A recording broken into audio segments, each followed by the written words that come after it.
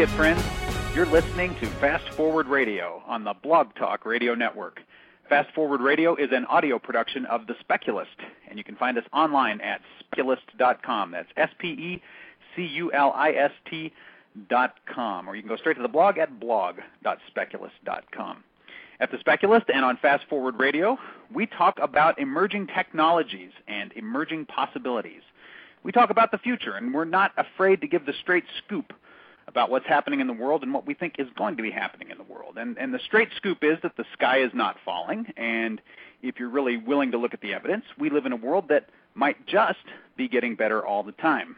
Moreover, we believe we stand on the brink of an incredibly bright future, if we play our cards right, a future that most of us haven't even imagined, much less dared to hope for. But it's a future that we're all very much going to want to live to see. My name is Phil Bowermaster, and with me in the virtual studio is my co-blogger, co-futurist, and co-host, Stephen Gordon. Hello, Stephen. Hey, Phil. How are you? I'm super fantastic. How are you doing? Oh, great. Very good. Good. Well, I'm psyched about the program that we've got lined up tonight. We've got, yeah. You know, we always say we got a fun show, but tonight, I mean, we've got no excuse for it not being a fun show. Am I right? Absolutely. Our theme tonight will be fun. So, I mean, quite literally. So, yeah, how can you not have fun if you're talking about fun? So, if we can't have fun with this, we just got to pack it in, man. That's right. That's all there is. But I want to kick it off. I first want to say hi to our chat host, Michael Darling, who's laying a little bit low this evening, but perhaps he'll come on just long enough to say hi. Evening, gents. Michael, glad to have you with us here. Laying low, we won't bother you. You man the chat room. We believe he had a little more fun over the weekend than he could handle, so we're giving him kind of a hall pass tonight. Would you say, Stephen? Is that? Well, that's what we're going to do. And but Mike, feel free to chime in when you feel like it. Of course, as always, feel free to jump in with witty, incisive comments at any time. Or if you're figuring why start tonight. No, I don't know why I'm picking That's Headley.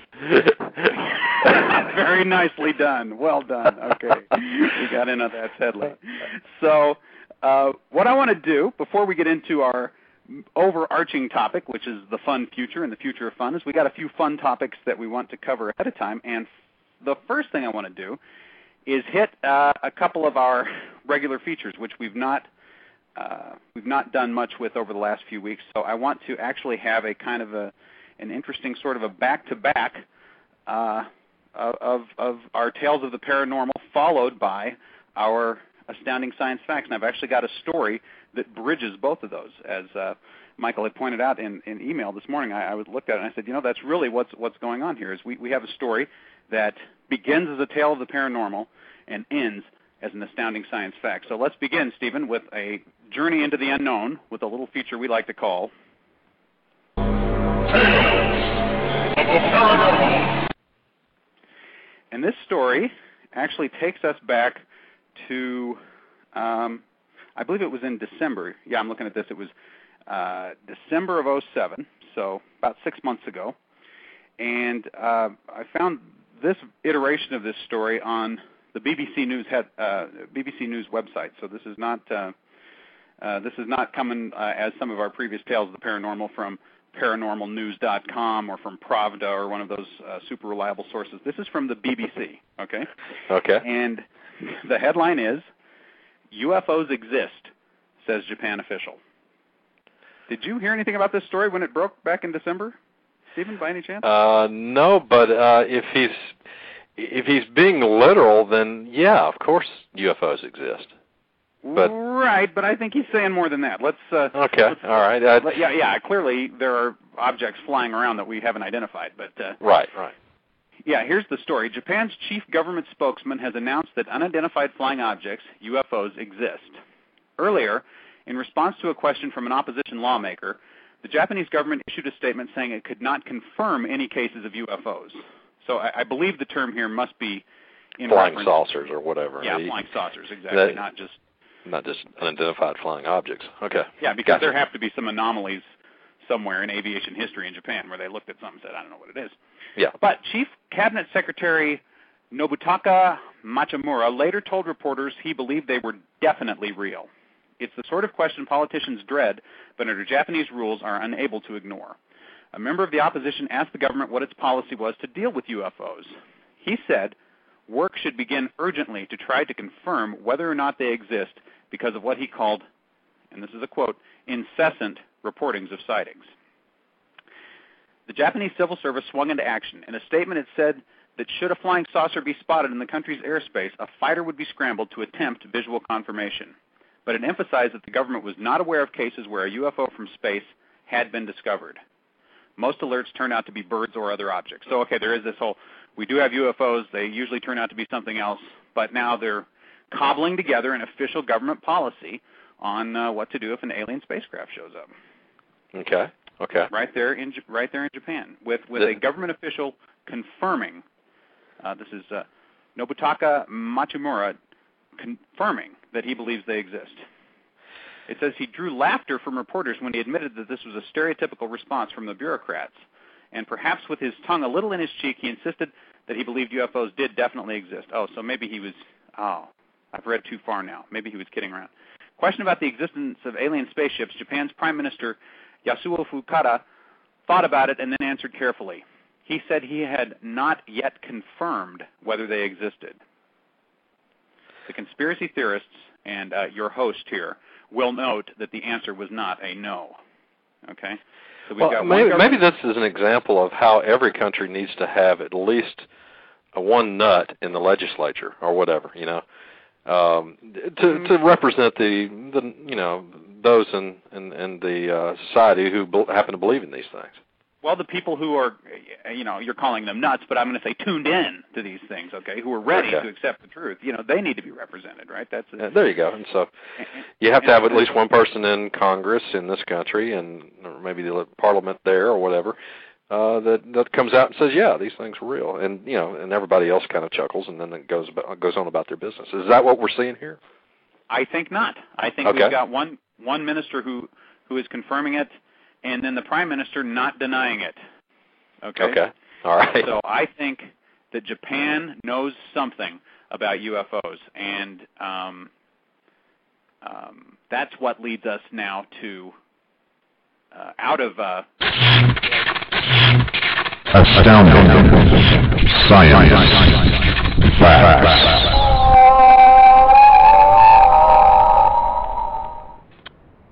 Nicely done, Stephen. Spare me the awkward transition. Just play the other end. That's exactly what was needed there. Well done. You're in. When we're having segue trouble, we just, that's exactly what we do. Cut to the MP3.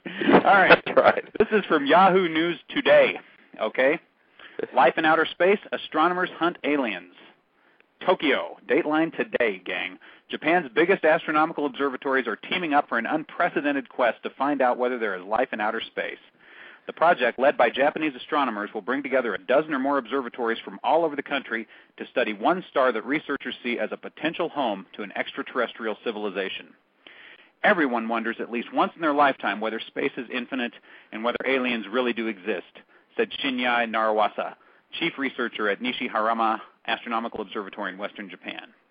The search for aliens and UFOs is not new to Japan. Last year, UFOs grabbed the headlines after a lawmaker submitted a question to the cabinet on whether the country had confirmed any cases of their existence.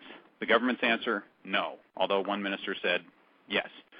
In the scientific world, Japanese researchers have used antennas to catch radio signals from outer space and analyze the prisms of celestial lights to see if any laser emissions from space can be found, Narasawa said. Their searches have not been too fruitful so far. The new project will involve multiple astronomers filming one star over several nights sometime next year, along with the usual light analysis and recording of radio signals. He says, when there are some suspicious signals, sometimes it's hard to tell whether they are artificial ones coming from the Earth, for example from machines, or whether they are coming from the stars in the natural world. So there you have it. 6 months ago, this question comes up in Parliament.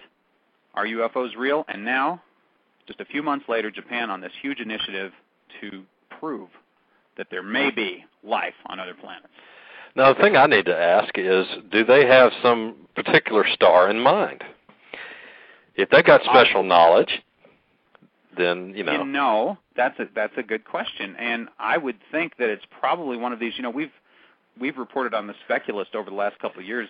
Some of these stars they found have been increasingly Sun-like or have had planets that look like they might be Earth-like, possibly orbiting them or something like that. I assume they must be looking at the profiles of these new star finds and picking one out that they think is going to be a, likely to be a winner. But or, again, if there is inside knowledge about extraterrestrial life in the Chinese government, maybe they already know which star to point at. You see, that's what I'm saying. Yeah, exactly. Well, so of course that kind of throws us back into Tales of the Paranormal. Exactly. So I don't think I'll play it again, but yeah, it kind of does. Well, I guess the best thing to do is just stay tuned right here, right? Stay tuned. We will be updating you either with additional bulletins on Tales of the Paranormal or Astounding Science Facts, depending on which way Japan goes with this thing. So exactly. So stay tuned. But we'll be having fun with it either way. And speaking of fun, let's talk about the movies. I know one of the topics we wanted to get into this evening is what an extraordinarily fun movie summer we're having this year. And what are your thoughts on that, Stephen? Well, it has been a fun summer because, and I've gone to the movies, it seems like every weekend for like over a month, and without exception, I've had a good time every time. And I cannot remember when I've ever had a summer like that, except for maybe 1982. Okay, that's how long it's. Okay. What happened in 82? What did we get? Okay, let's go through. Conan the Barbarian. All right. Rocky III, Blade Runner, E.T., Firefox, Poltergeist, Star Trek II, Officer and a Gentleman, Secret of NIMH, The Thing, Tron, and Fast Times at Ridgemont High, and Road Warrior. Wow. All in one summer. Yeah, amazing. That was the most awesome summer ever, and we may be close to having a summer similar to that, and it's just sheer awesomeness.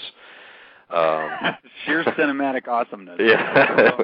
So what are the contenders this year? What's got your attention that this could be a 1982 reprise here? What are the big movies? Okay, here's the movies I have seen so far this summer, and I'm counting Forbidden Kingdom as a summer movie, even though it might have been a little bit, late spring type movie. But Forbidden Kingdom, we're good. Yeah, it's still playing somewhere, I'm sure. Great movie. That was a Jackie Chan, Jet Li movie. If you didn't see it, catch it on DVD here in a few months. You'll like it.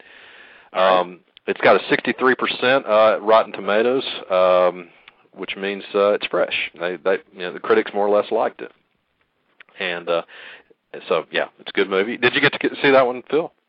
I have not seen that one. No, I did want to go see that when it was out, so I'm planning on picking that up on pay-per-view one of these nights, I think. There you go.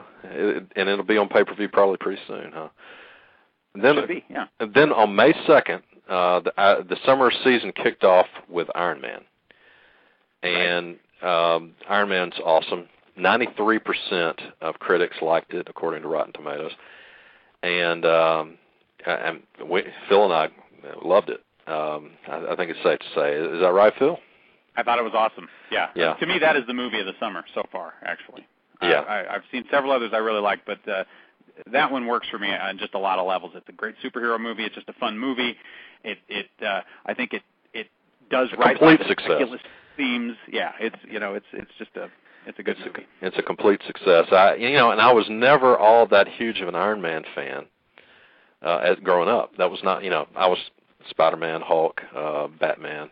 But I never really read Iron Man. But man, I am now. I'm an Iron Man fan. But anyway, looking forward to the sequels to that, no doubt. Then the next weekend after Iron Man was Speed Racer. Now, Speed Racer only got 36% positive over at Rotten Tomatoes. But I think it helps to be a 9-year-old kid to go see Speed Racer. Right. If you're a young 10-year-old to it, or yeah, I took my kids to it and they loved it. It's like cotton candy for the eyes. It was a beautiful film, digital all the way through, and just so you better not have one of those conditions that could be set off. If you have epilepsy, do not go see Speed Racer. It'll set off a seizure for sure. And I'm being I'm not even trying to be funny. Okay, that's a serious possible issue there. Yeah, because I mean, it's just so much stuff being thrown at your, visually being thrown at you, and flashing and everything else. Okay, so we're working our way through the list. I just want to say this is Fast Forward Radio on the Blog Talk Radio Network. Phil and Stephen talking about the fun future and the future of fun. If you have some thoughts on the fun future, we'll be opening up the phone lines here in just a bit. You can call us at 347-215-8972 or join us in our live chat. Go ahead. Sorry to interrupt you there, Stephen. So that's all right. That was May 9th. How did it compare to the TV show? Did they move more? Because what I remember about Speed Racer was it was kind of the first Japanese cartoon any of us ever saw, and the characters didn't really move much, right? They, it's like they'd be kind of frozen in place, and then they'd move little, and then the car would move. There was lots of motion in Speed Racer. This thing was, and again, the plot didn't have to be. There wasn't much plot to it. John Goodman, he almost stole the show. There are times when John Goodman really brings his A game, and he outacts the material he's in sometimes. This is one of those movies, and it's just good. It's a fun show for a young audience, but it doesn't really tax you mentally. It taxes you visually. Right. Your eyes will be tired coming out of there, and the world. When you walk out into the mundane world, it seems very mundane after watching Speed Racer. After watching some Speed Racer, okay. Yeah, I mean, the colors look dim. It looks like you're in a black and white movie when you walk out into the real world after being in Speed Racer. I don't know any other way to put it. Bookmark that idea, because we're going to be talking about virtual reality later, and there could be a much more profound version of that kind of letdown for people enjoying the kinds of recreation that'll become available in the future. This is like an early warning of that kind of thing, possibly. Absolutely. Coming out of this spectacular visual movie, and then suddenly the world doesn't quite look as bright. And we'll get into that a little bit later. Okay, so what's next after Speed Racer? Okay, Prince Caspian, which some people liked and some people didn't. I liked it, and particularly the battle scenes were pretty awesome. We've talked about this a few shows back. 66% of critics gave it positive, so that's good. The weekend following I like Prince Caspian. I think the key to that movie was getting Reepicheep the mouse right. Eddie Izzard as the voice. I thought it was great. Big thumbs up for me on that. Oh yeah. The next weekend after that was a huge movie as far as what people were looking forward to, and that was the Indiana Jones movie. Indiana Jones was not a complete success, but the problems that Indiana Jones had were certainly not related to Harrison Ford being too old. The age of the character actually was part of the plot, and it worked. An old Indy worked. The plot itself was, there were some. They took some questionable risks with Indiana Jones in this one, and some of the risks seemed to pay off, and then some did not. But 77% of critics liked it. I liked it, and it was good to see Indiana Jones back on the big screen, and so. It was great hearing that theme again, wasn't it? Absolutely, yeah. Just you forget how after 19 years, it's nice.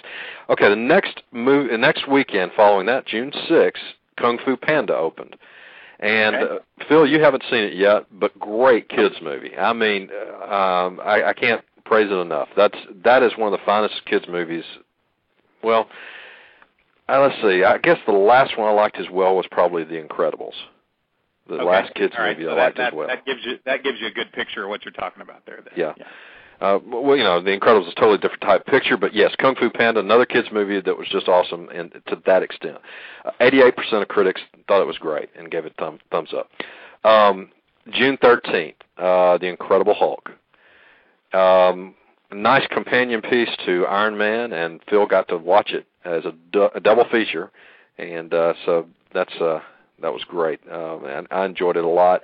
Not quite as success as Iron Man, not quite that great, but very, very good. And 66% of critics thought it was good. Just a lot of fun, that movie, I thought.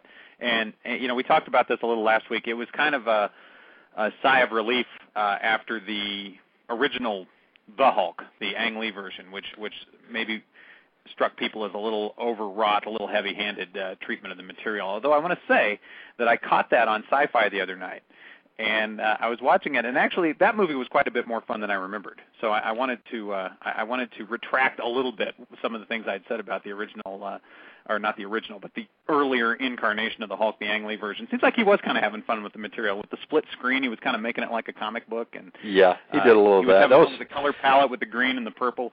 It was just awfully weird and awfully heavy, especially at the end, I think. Yeah, I agree. Well, okay, and so this last weekend, the movie that opened up for this weekend, the big one was Get Smart, and I enjoyed it. I went and saw that one on Friday, and thought it was great. They took the material and improved upon it, I thought.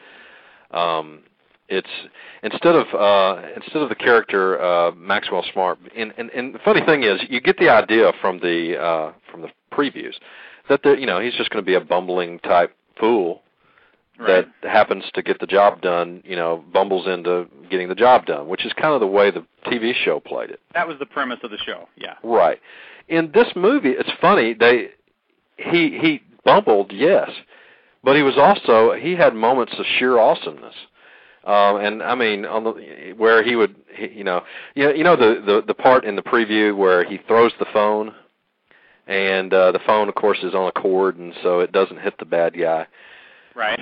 and so that they showed that much in the preview. Well, if they'd have shown the very next thing, you'd seen that, well, Maxwell Smart is actually capable of doing some stuff, because he says, well, if that doesn't work, maybe I'll try something else. Well, he did, and so and it worked.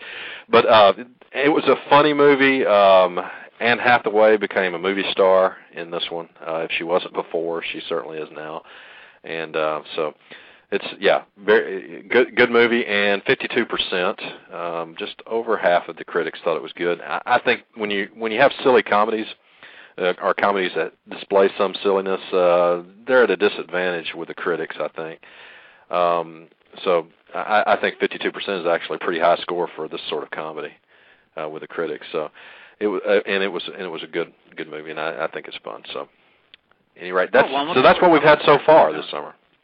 And what do we got coming up? It seems like there's some more yet to come this summer, I believe. Oh yeah, next weekend we get two movies I just got to see. WALL-E, Pixar's entry this summer. Of course, Pixar. Phil, have they made a movie that's bad yet? I don't think so. I can't think of anything they've made that was bad. Although I got to tell you, I've been watching the previews from WALL-E, and I'm going, geez, this doesn't really grab me. So I don't know. Maybe they just didn't cut the trailer well. I don't know. Yeah. Well, I'm going to give it a try. They have earned. Yeah, they have earned my trust. So I'm going to give them a shot. The other movie I just got to see next weekend, I can't take the kids to. It's Wanted with Angelina Jolie and what's that guy's name that's playing opposite her. This is a guy from The Last King of Scotland, right? Okay. I guess. But these, it just looks like it's going to be a lot of fun. This is a big shoot 'em up, and it's going to be. It just looks great. And so, anyway, I'm going to be there for both of those, I guess, next weekend. I have to get some babysitter on Saturday night or something. So anyway, it's going to be fun. That's next weekend, and then the weekend following that, July 2, any rate, is Hancock, which is Will Smith. Oh, yeah. Will Smith's got to have his blockbuster every summer, and this is it. Right. Well, and with all these superhero movies out, so he's got to do one, right? Yeah. This looks like it's going to be fun too. And it does look like that. Looks like a funny movie. Yeah. Yeah, and then Hellboy 2 follows that on July 11th, and then July 18th we get The Dark Knight, which is the sequel to the Batman Begins, and we get a few things that follow after. Batman really is the last huge deal, but then we get an X-Files movie the following weekend. That one, that's interesting. I mean, I'm very much looking forward to that. I've seen the trailer for that. That didn't grab me either, which was really surprising to me. But I don't know where they're going with the X-Files. I got to tell you, I've seen that preview, and I'm like, what's this all? Yeah, I kind of had assumed that X-Files was deader than a doornail, but they're resurrecting it, and here we go. So Well, if you read the Speculist, you'd know I've been putting things up there about the new X-Files movie, Stephen. So, Okay. All right. Actually, I once every 3 or 4 years, whether you don't want to. At least, yeah. Okay. I think I've been getting some. I think every 2 years I've had an X-Files post. Okay. Okay. I'm gonna go back and check. But no, my big observation on that, speaking of Last King of Scotland, is it looks to me like Gillian Anderson, while not staying as blonde as she was in Last King of Scotland, is still not as dark of a redhead in the new X-Files movie. And I think this could cost him a lot. That's right. That's the thing about that's the thing about X-Files. X-Files was almost a black and white show, but the red was the only thing in the show that really the color stood out. That stood out. Yeah. You saw her hair. It's always dingy. I mean, the rest of the show, but man, that red hair.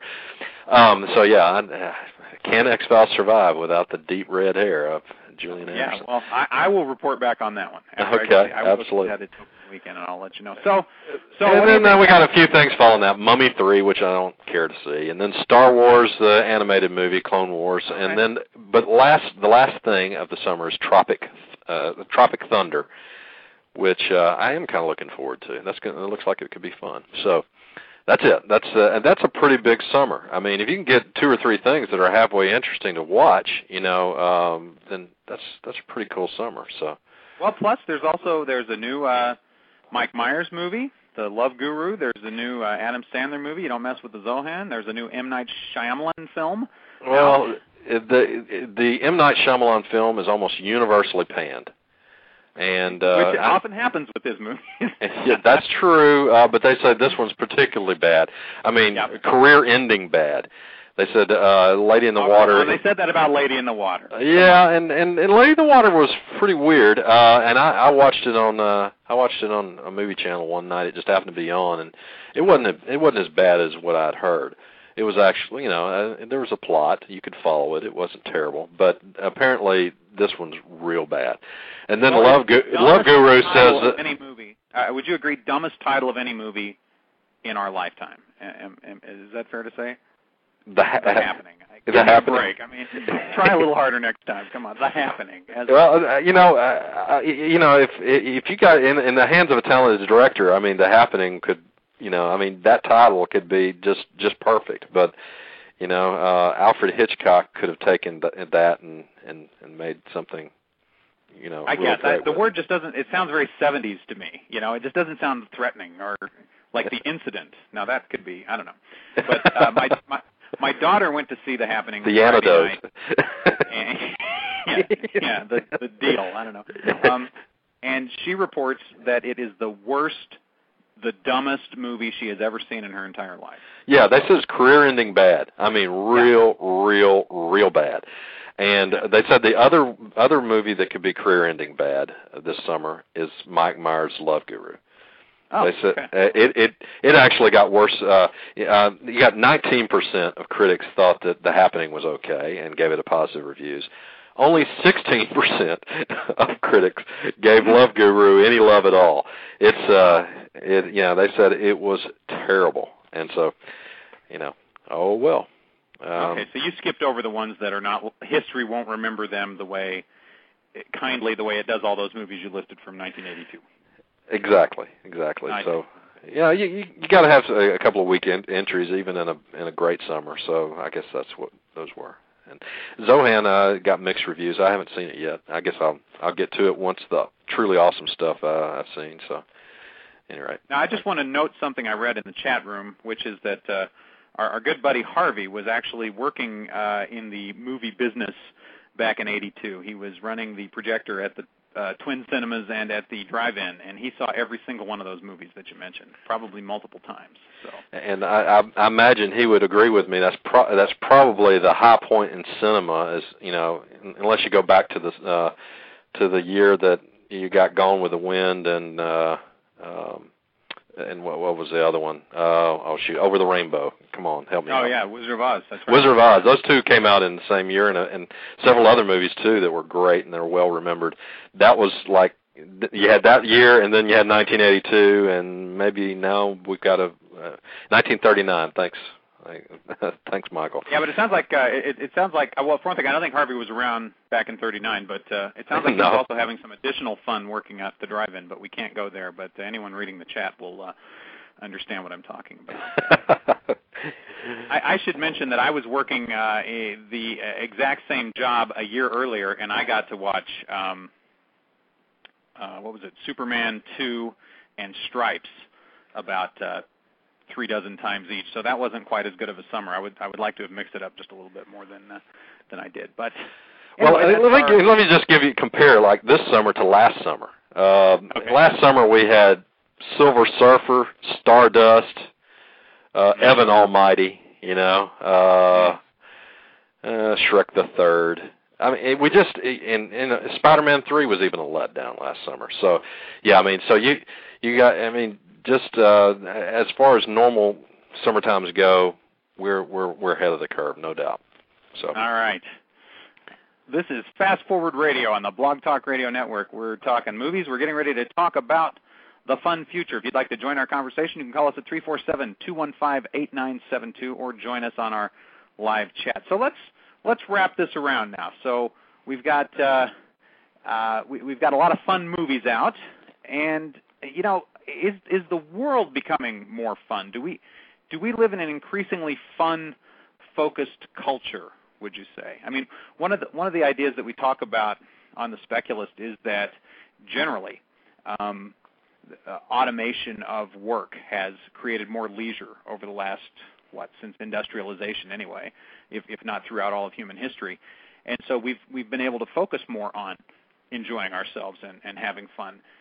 We talk about accelerating change. We talk about technology growing at a more and more rapid pace.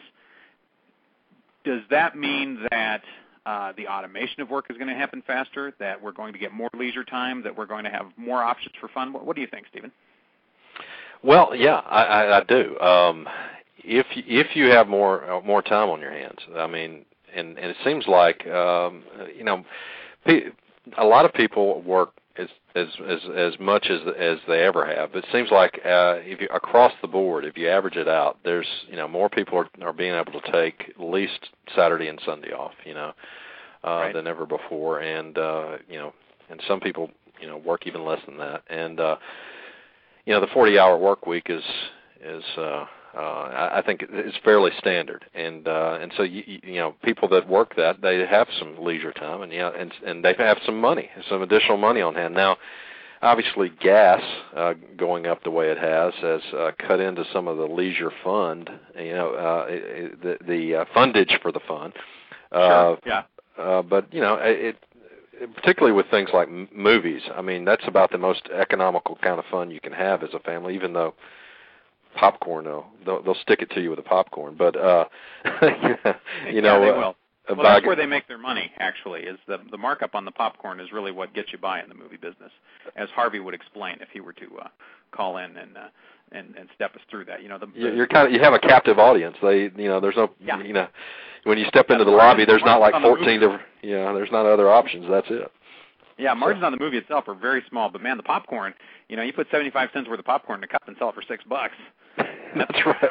That's where you're turning some money right there. Of course, Sherilyn brings the big purse, but we won't get into that. Oh. There you go. Well, you guys are why tickets cost so much. Yeah, that's right. When I carry my 4 kids to the theater, I mean, I have to take out a mortgage if I want to get popcorn and Cokes for everybody. But yeah. But there does seem to be. I mean, I was thinking about myself talking about my bike rack last week, and I go out and ride my bike. There's all these trails around here in Colorado. Colorado is a very outdoor recreation-oriented place. Our tourism's our number one industry. We're all about skiing. We're all about hiking and fishing and beautiful weather most of the year. Camping. Yeah. So it's all about getting outdoors and having a good time. But it seems like that adults are able to or have chosen to make that a much more important part of their lives than I think a generation ago did. Right. I don't recall my dad having a bike, Yeah. He didn't have a bike rack on his car, and he didn't go out and hit the trails or any of that kind of stuff. I mean, he liked to have a good time. It's not that he wasn't any fun, but the idea that that outdoor recreation would just be a normal part of his life just wasn't an idea that was part of his generation. You know, it was just not something that that he would have done back when he was my age. Right. But now it's just assumed everybody does. You know, if you meet people, it's like, well, what do you do for fun? Everybody's got an answer to that question, right? Everyone has something in their life that they use to fill their leisure time that's recreational, that you know, gives them a chance to blow off steam, to not be at work, to be doing something strictly for the enjoyment of it. And of course, with recreation, you make this other case that you're going out and getting exercise and all that kind of stuff. But you know, I mean, exercise is like going to the gym. Like getting on a bike is fun, you know. Or it should. It ought to be. It ought to be. Yeah.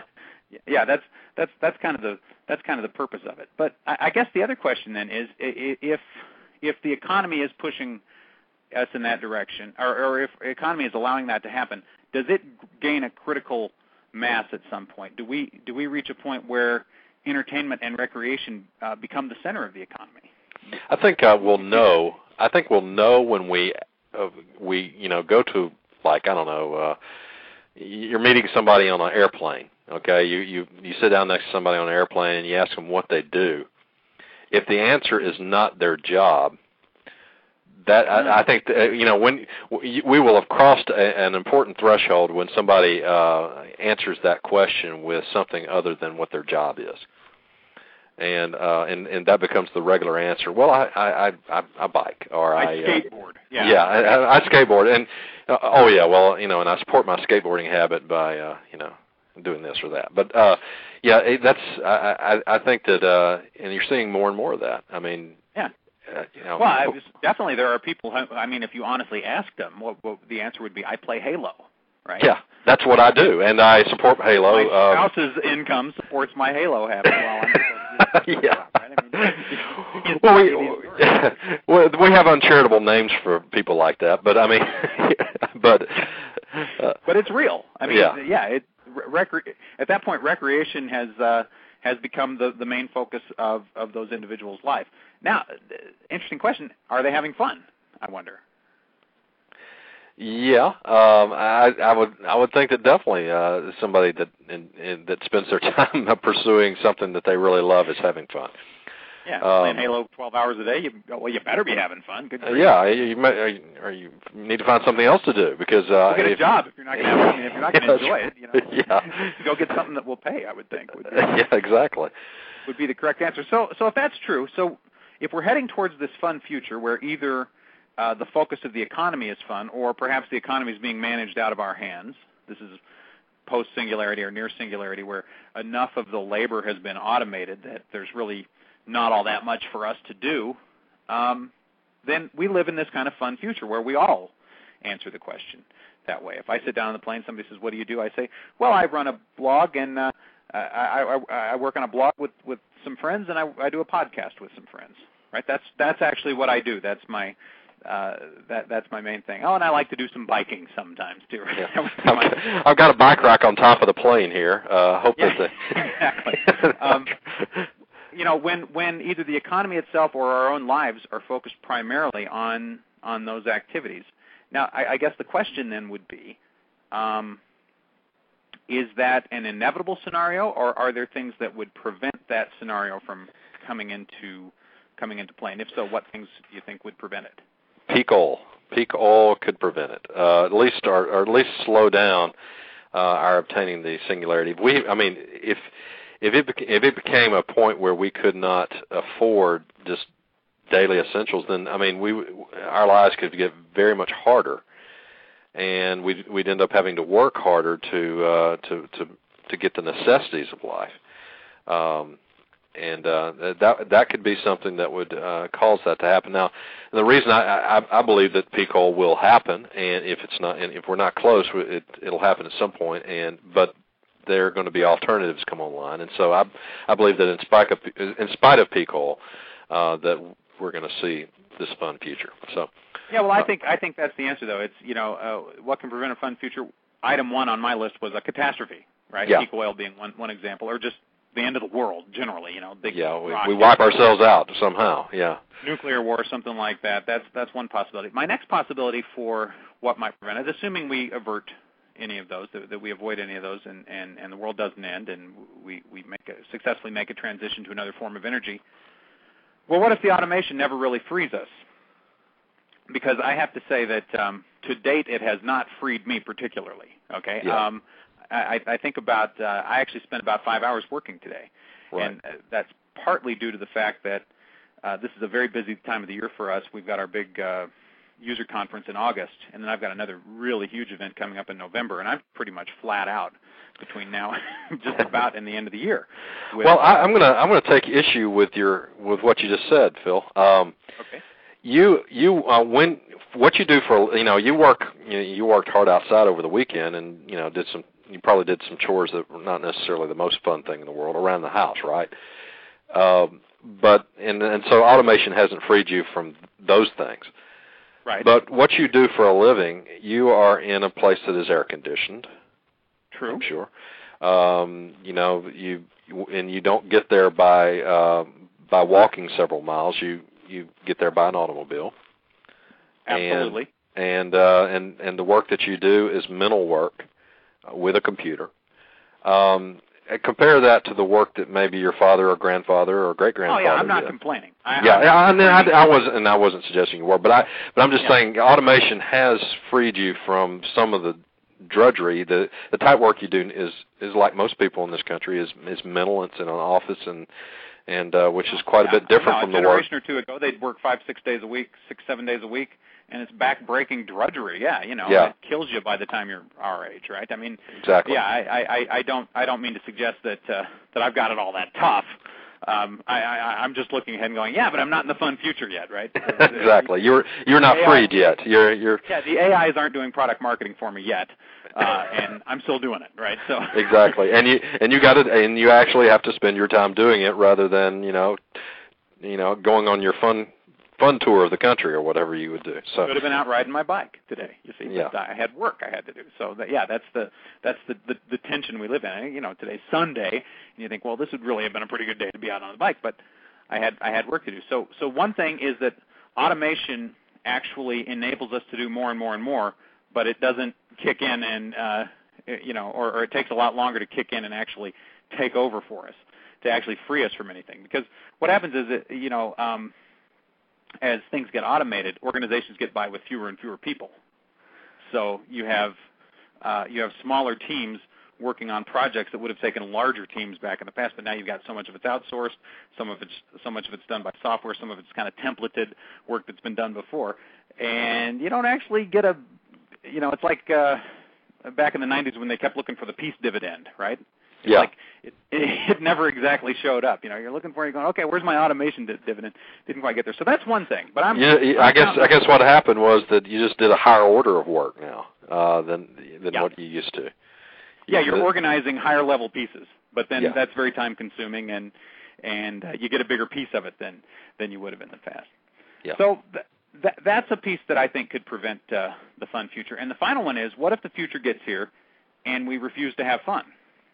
Okay, so and explain why or how or what do you mean? Yeah, this came up in the discussion on my blog post about what I call the new racism, which is which is pessimism, this kind of excessive focus on disastrous futures. And I think one of the things that accompanies our technological progress and our improved conditions, and we've talked about how we've become less tolerant of risk. We talk about how dangers and risks that would have been perfectly acceptable a generation or two ago are completely unacceptable now. Well, as we get more fixated on all the possible negative outcomes, it's possible that we don't appreciate our improved circumstances. Kind of what you were just saying to me, right?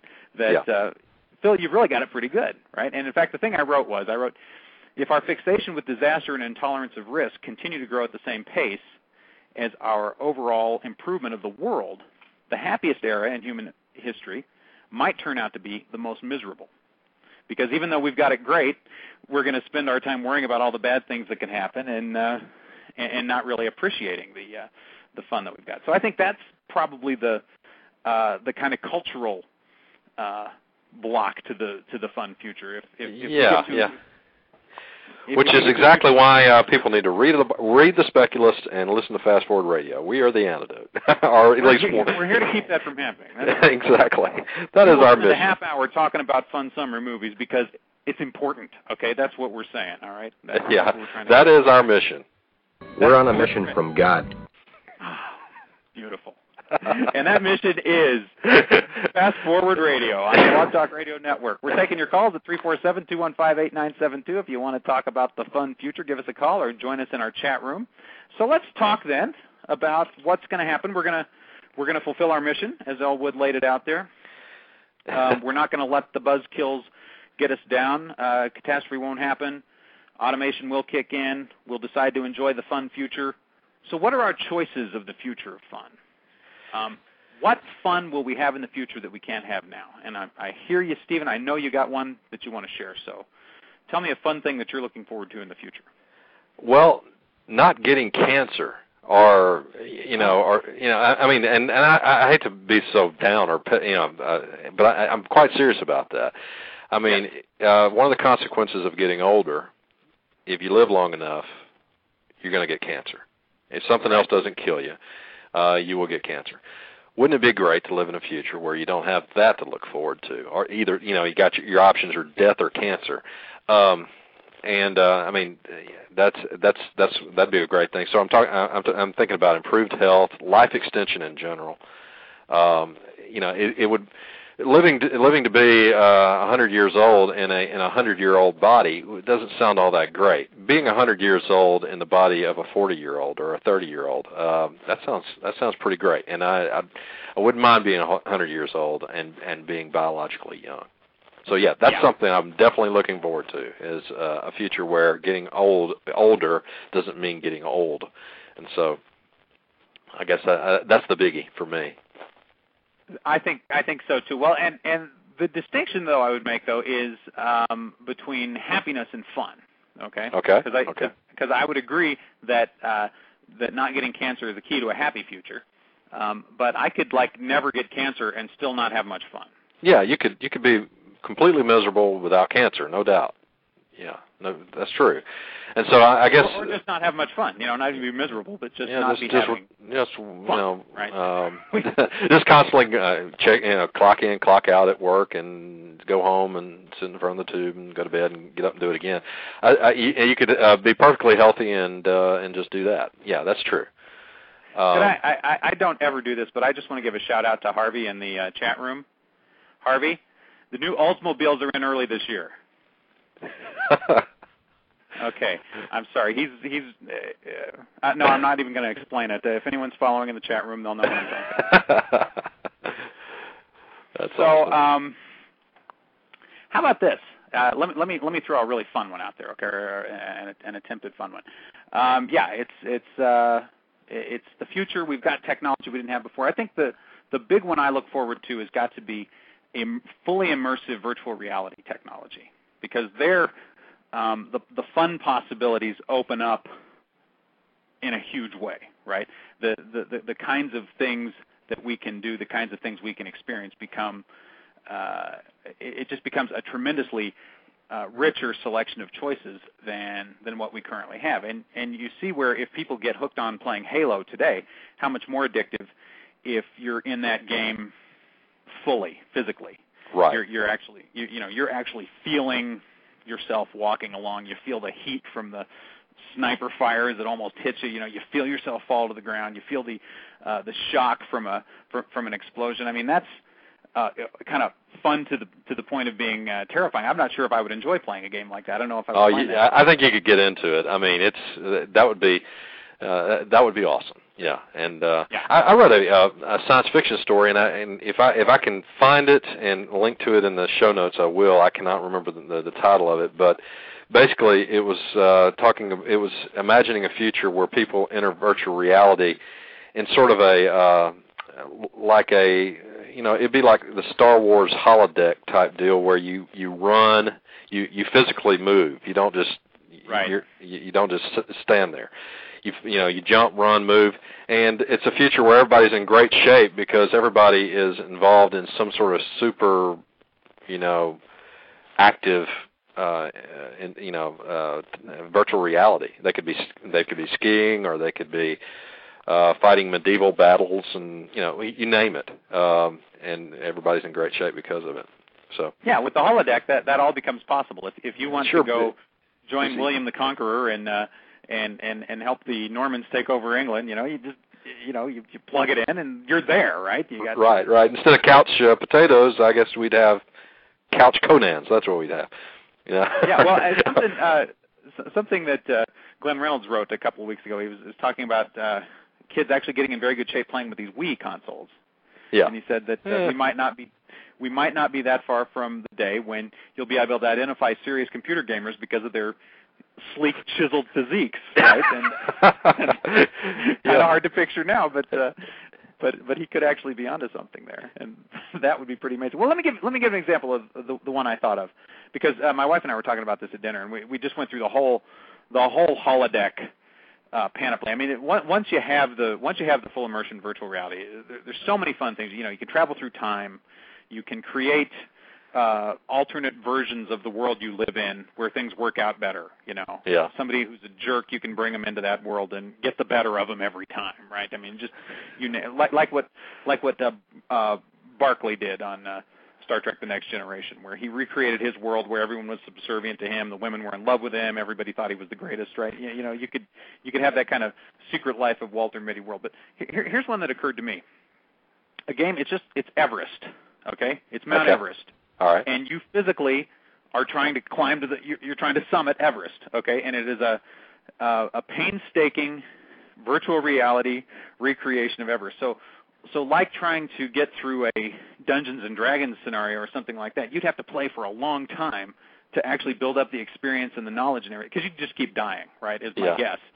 Is if I were thrown into a full VR simulation of trying to climb Everest, today, I would die fairly early on, right? And the great thing is you could just keep working your way up until eventually you would do it.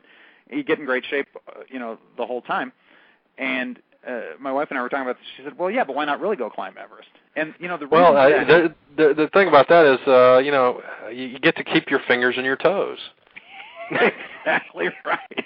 Well, I'm sorry. Did I steal your thunder on that, Phil? I'm sorry. No, that's an excellent way of putting it. I put it a different way. I put it this way. I wouldn't know until I got there, which was, until I actually got to the top in the VR game, which was the time that wasn't going to kill me. Yeah. So, I don't really want to die. See, that's the thing. It would be great to actually get to the top of Mount Everest, but I don't actually want to die doing it, as so many have. And keep all your fingers, keep all your toes. You build up the experience, and you actually have physically the same experience that they would have, that a climber would have, but without the risk. Yeah. You would have the internal game risk, but not the risk to life and limb that someone experiences. So it's a great way of controlling risk, of taking that risk and making it fun, making it something very constructive that you can do with your time. The other thing I would say about that is Everest is a really good example of, as the world develops economically and as we become more of a global community, there are more and more people trying to climb Everest all the time. There's actually an environmental impact around just all the junk they're leaving on the mountain, and unfortunately, their bodies that often get left on the mountain, and it's just become kind of a mess. People trying to climb Everest, and if you take that and multiply that out by a generation or two, suddenly you're going to have thousands, tens of thousands of people trying to climb Everest every year. Wouldn't it be better? They have to drop Wall-E on the mountainside just to clean it up. They're going to have to do something pretty soon, I think, unfortunately. Yeah. But so that was my idea. I want to do the virtual Mount Everest climb. Do we have anything, Michael, in the chat room? Any other ideas from people on board? It looks like Michael's kind of stuck in one idea. It's a good idea. That's all I'm saying.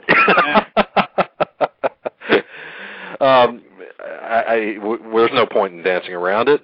Sex in virtual reality. Well, that is going to have to be a huge application for holodeck technology. I'm going to say that it'll be the driving thing.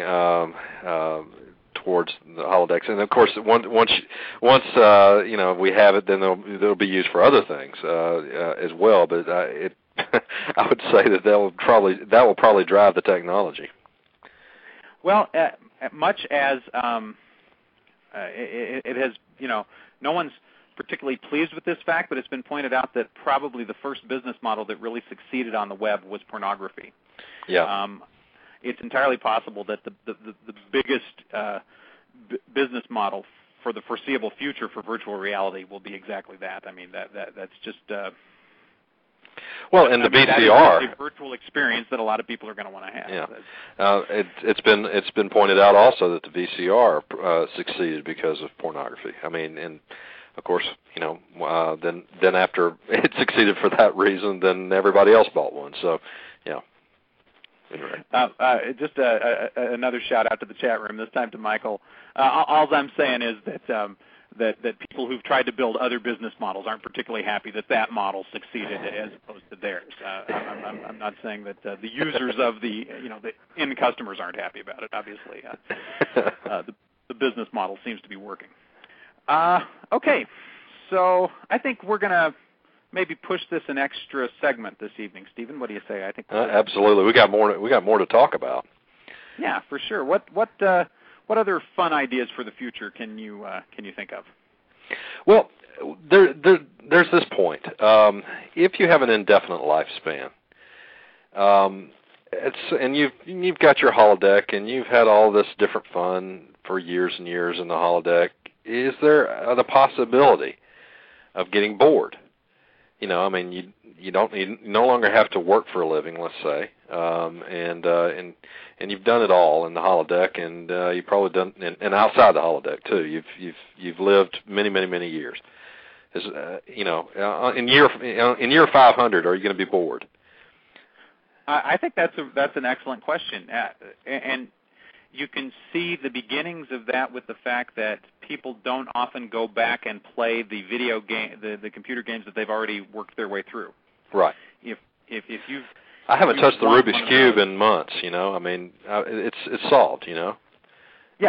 Once you've kind of solved that space, it's not that engaging to you anymore. It's not that interesting to you anymore. I think that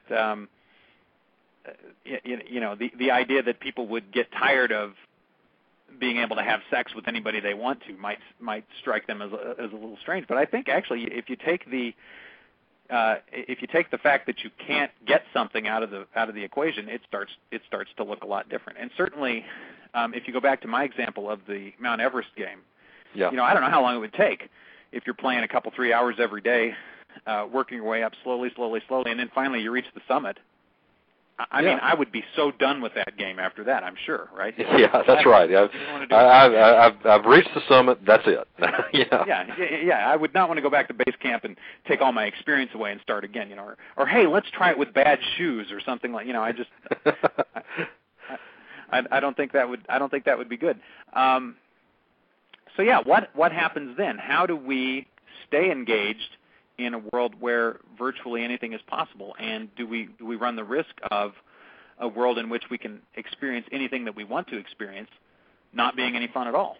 Well, my answer to the question, would we get bored, is no. And I think the notion that we would get bored with an indefinite lifespan is something akin to is it the Tithonus Error? Is that how you pronounce it? Help me with pronunciation of that. Which error? I'm sorry. It's the error where if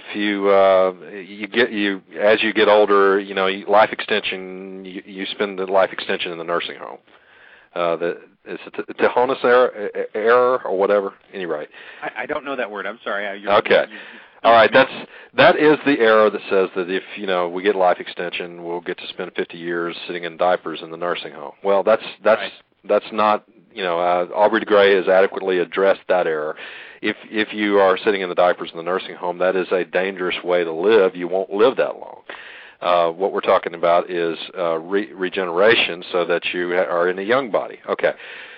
The notion that you get bored, though, even in a young body, is akin to that, because what I'm talking about is that you would have, in addition to staying young, we also are going to get smarter. and getting smarter changes the whole outlook of fun. It's a whole different deal.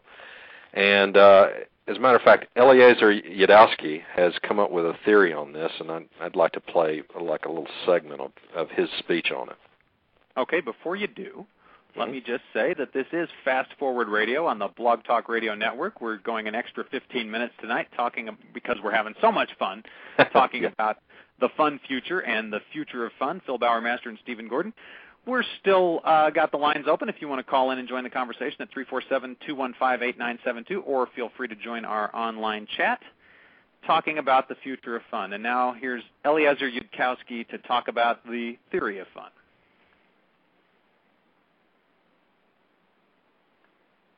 The smarter you are, the faster you generalize, and the faster you become bored with any given problem. Yes, the smarter you are, the faster you get bored. That is how it works. But when you get smarter, you can perceive new areas of the problem space that would have been incomprehensible to you before. Humans would get bored with chimpanzee fun extremely fast, but the space of human fun is enormously larger than the space of chimpanzee fun. If you have 10 bits, you have 1,000 possibilities. If you have 20 bits, you have 1,000,000 possibilities. If you have 30 bits, you have 1,000,000,000 possibilities. I don't think fun quite goes exactly like that. I don't think it's quite that simple, but I think that the basic relation is the same, that the size of fun space grows roughly exponentially as the amount of intelligence. So, a chimpanzee has a limited area of fun space, and the chimpanzees obviously have fun, but what the things that they do that are fun are so much more limited by comparison to us. If we're also getting smarter in the future, then the fun space would grow along with everything else. So there'd be opportunities for fun that in areas that we can't even grasp right now. And that has got to be the key to avoid the boredom, to avoid falling into the trap, which is to find means of having fun, or at least to be living a life sufficiently balanced between having fun and doing other things, such that you continue to improve, that you continue to grow smarter, you continue to become more whole as a person, more complex, and then your increased perspective on the world is going to open up a broader fun space for you, I think, is Eliezer's talking about. I really like that idea. I like the idea of this kind of mappable or describable human fun space. It reminds me of, we talk about possibility space, all the different possible futures we can have. I think it's the same thing, isn't it? The possibility space is the fun space. If you have more possibilities, you have more opportunities for fun, and literally there will be things that are that'll be fun and funny to us if we're smarter than that we just couldn't grasp today. I'm reminded of an episode in Simpsons where Lisa goes to the smart kids school, and they put some formula up on the board, and all the kids die laughing, and Lisa's sort of sitting there going, what's so funny? There's some kind of pun written into the formula. Or exactly. RDRR apparently was the answer to the to the equation, and the kids all thought it matters, but I believe it was actually Bart who got sent to the fun school. He traded test scores with the nerdy kid, and he ended up at the fun school. Or the smart school, yeah. I'm sorry, the smart school, yeah. Not the it wasn't a particularly fun school, except for all those genius kids who thought the RDRR thing was hilarious. But exactly. Hey, you know what I just did? I just demonstrated the difference between a nerd and a geek, and I fell down firmly in the nerd category that time. That's okay. That's okay. Sorry about that. Oh yeah, we cross the lines back and forth all the time here. We have to once in a while. It's important, I mean, I didn't want you to be on the record saying that was Lisa when everybody knows. It was really Bart, yeah. I was embarrassed for you. Okay. But man. So we open up this we open up this fun space, and what we see then is the possibility to enjoy a much broader kind of existence than what we currently do, to enjoy ourselves in ways that we really can't even imagine now, in the same way that when we're little kids, we really can't imagine that there could be anything fun in, say, doing this podcast, right? Yeah. That it's just you kind of have to grow into doing something like that before it becomes any fun for us. So, in fact, for an adult, if you can shake off the baggage, and if you can not focus entirely on all the problems and drudgery of life, your fun space is quite a bit bigger than it is as a child, just because you have so many more choices of things that you can possibly do. When you're a little kid, you're really kind of limited in what you can do for fun. You can have a blast, don't get me wrong, but it's riding a bike course. I still do that, but I mean, it's playing outside with your friends. Maybe these days you got computer games and some of those kinds of things. But the options become so much greater as you get older, and you have more skills, you have more experience, you have more knowledge, and you're able to call the shots. That's the key. Call the shots. Yeah. That's it exactly.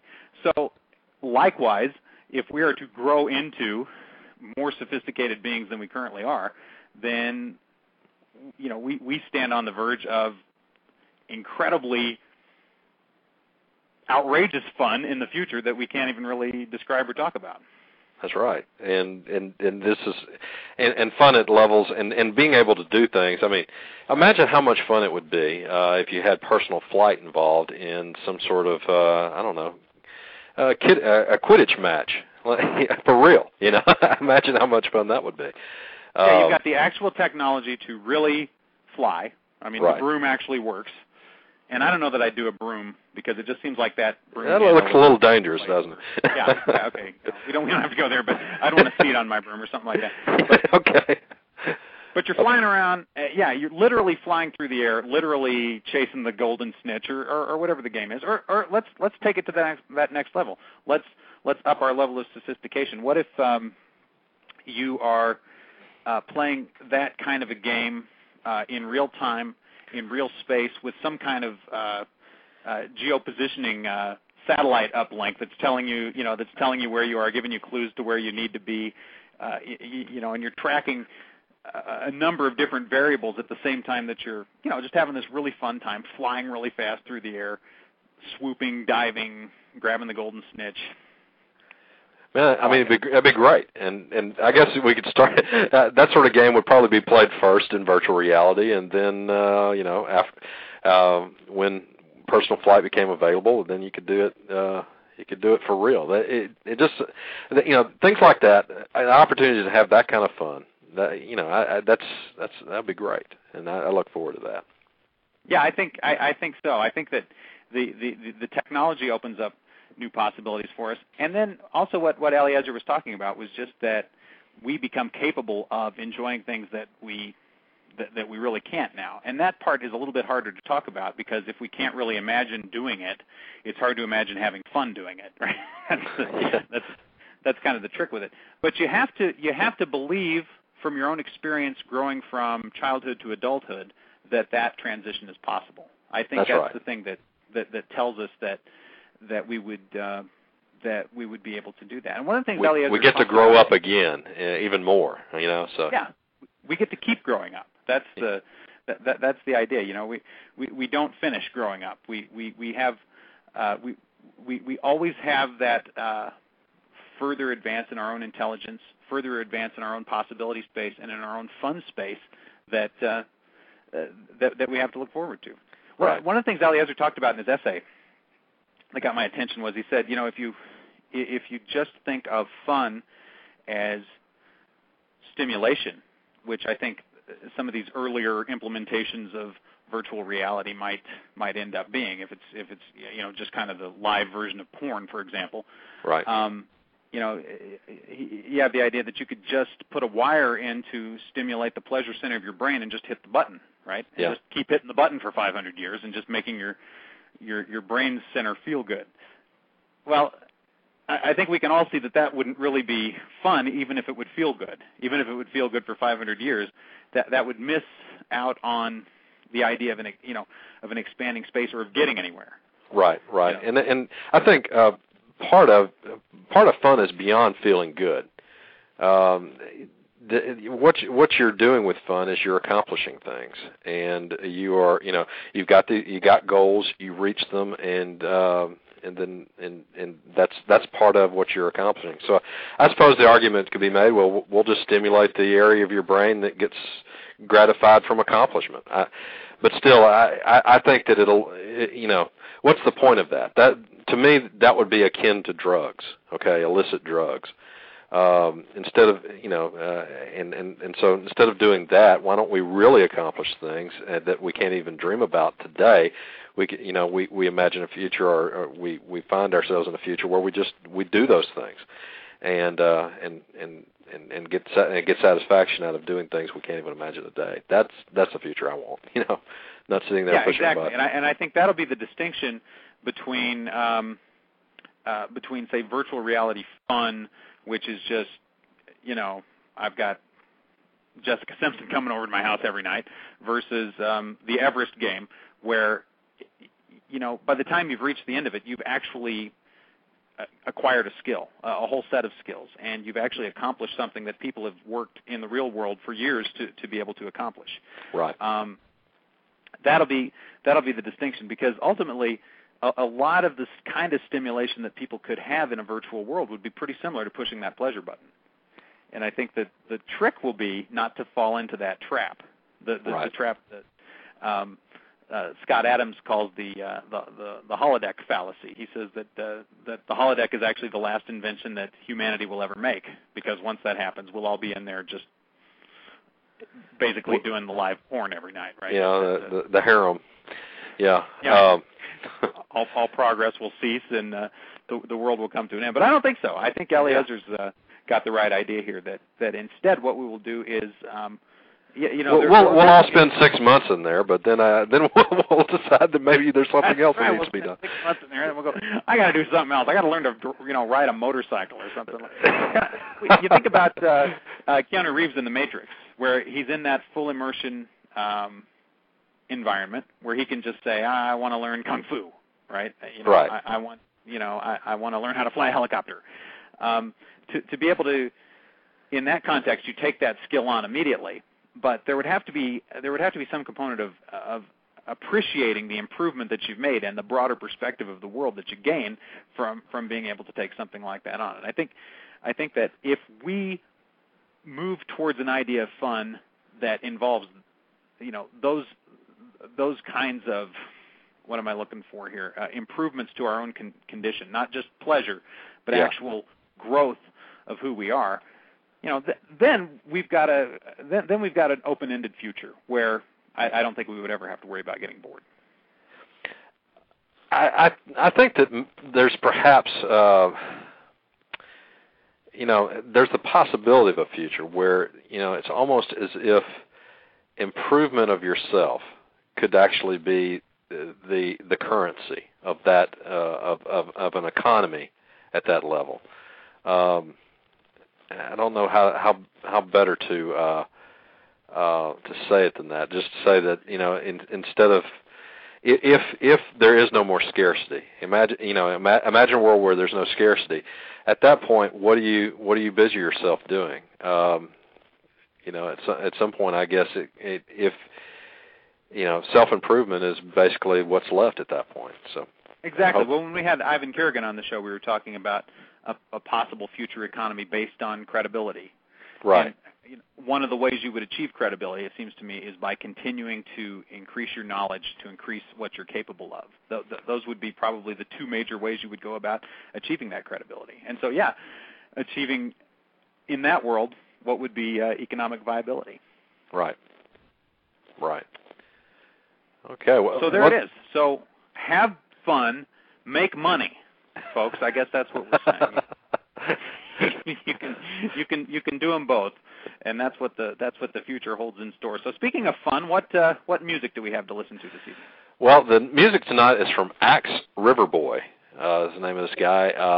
The song is "Carry On." Carry On by, is it Axe Riverboy? A-X-E, as in something to chop down a tree with. Axe Riverboy.